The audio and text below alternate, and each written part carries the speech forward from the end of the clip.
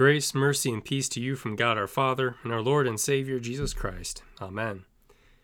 Dear brothers and sisters in Christ, if New Year's Eve is about making resolutions and the future, then Thanksgiving is about remembering, and it's about the past.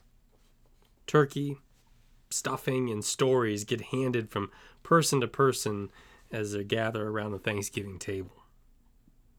So yes, Thanksgiving is about remembering. Because the person who has no memory, who doesn't know where he or she comes from, can't really give thanks. That person doesn't know what to be thankful for or whom to thank. And so Moses today in our Old Testament text from Deuteronomy 8 reminds Israel and us of who we are and where we come from to help us remember.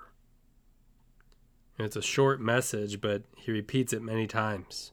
Remember. Remember the Lord. Remember and do not forget. Israel may have even gotten tired of hearing Moses say, remember. But it's important on this Thanksgiving to remember. And today, on this Thanksgiving Eve, we have a family gathering here as a church family at Grace Lutheran Church. And Moses is telling us those old stories again. Your stories and mine.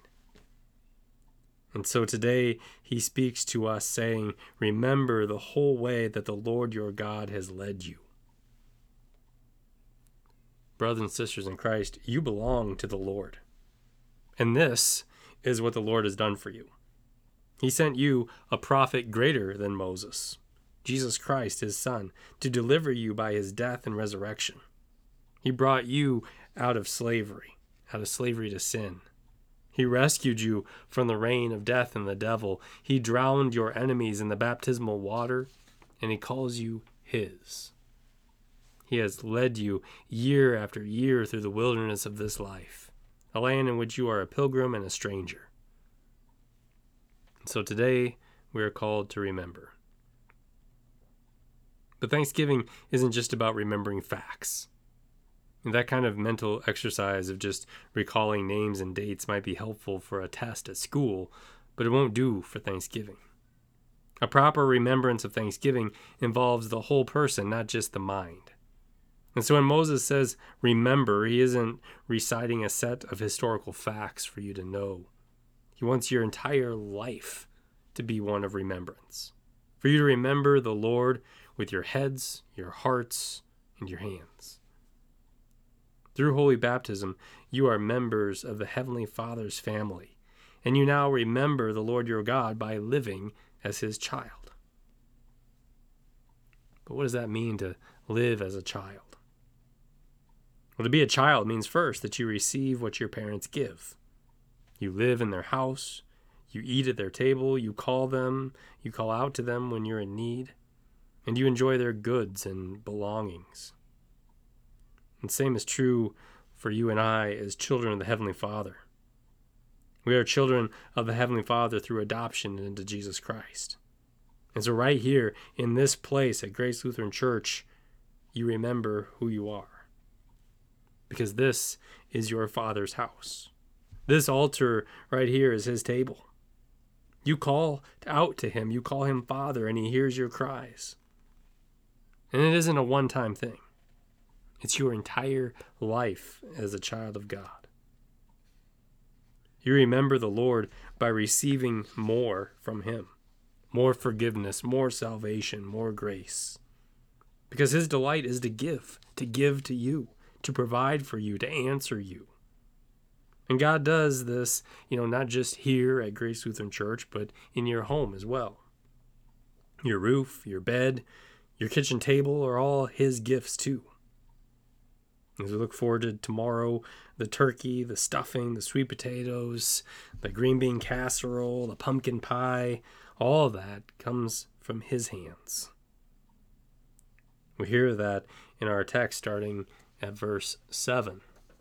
For the Lord your God is bringing you into a good land, a land of brooks of water, of fountains and springs flowing out in the valleys and hills, a land of wheat and barley, of vines and fig trees and pomegranates, a land of olive trees and honey, a land in which you will eat bread without scarcity, in which you will lack nothing, a land whose stones are iron, and out of whose hills you can dig copper.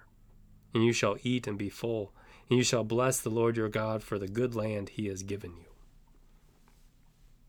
He gives, you receive. And in receiving, you remember who you are, his beloved child. But now we realize that we are living in this wilderness.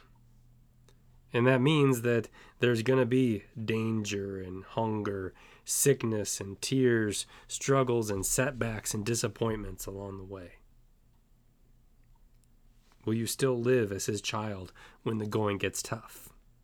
Will you still fear, love, and trust in him as your good and gracious God, even in the face of difficulties and setbacks? Brothers and sisters in Christ, know this. You don't live by bread alone, but by every word that proceeds from the mouth of the Lord. The Lord provides. Always. We hear that in our text in verse 2. And you shall remember the whole way the Lord your God has led you these 40 years in the wilderness, that he might humble you, testing you to know what was in your heart, whether you would keep his commandments or not. And he humbled you and let you hunger and fed you with manna, which you did not know, nor did your fathers know, that he might make you know that man does not live by bread alone, but man lives by every word that comes from the mouth of the Lord. Your clothing did not wear out on you, and your foot did not swell these 40 years.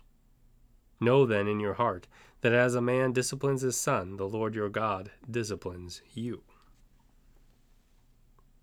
Now, going back to remembrance, when you think about remembrance, the best remembrance that a child gives to his father is to do what his father does, to walk in his ways. And as verse 6 in our text says, so you shall keep the commandments of the Lord your God by walking in his ways and by fearing him. To be a child of the Heavenly Father means to imitate him, to forgive as he forgives, to love as he loves.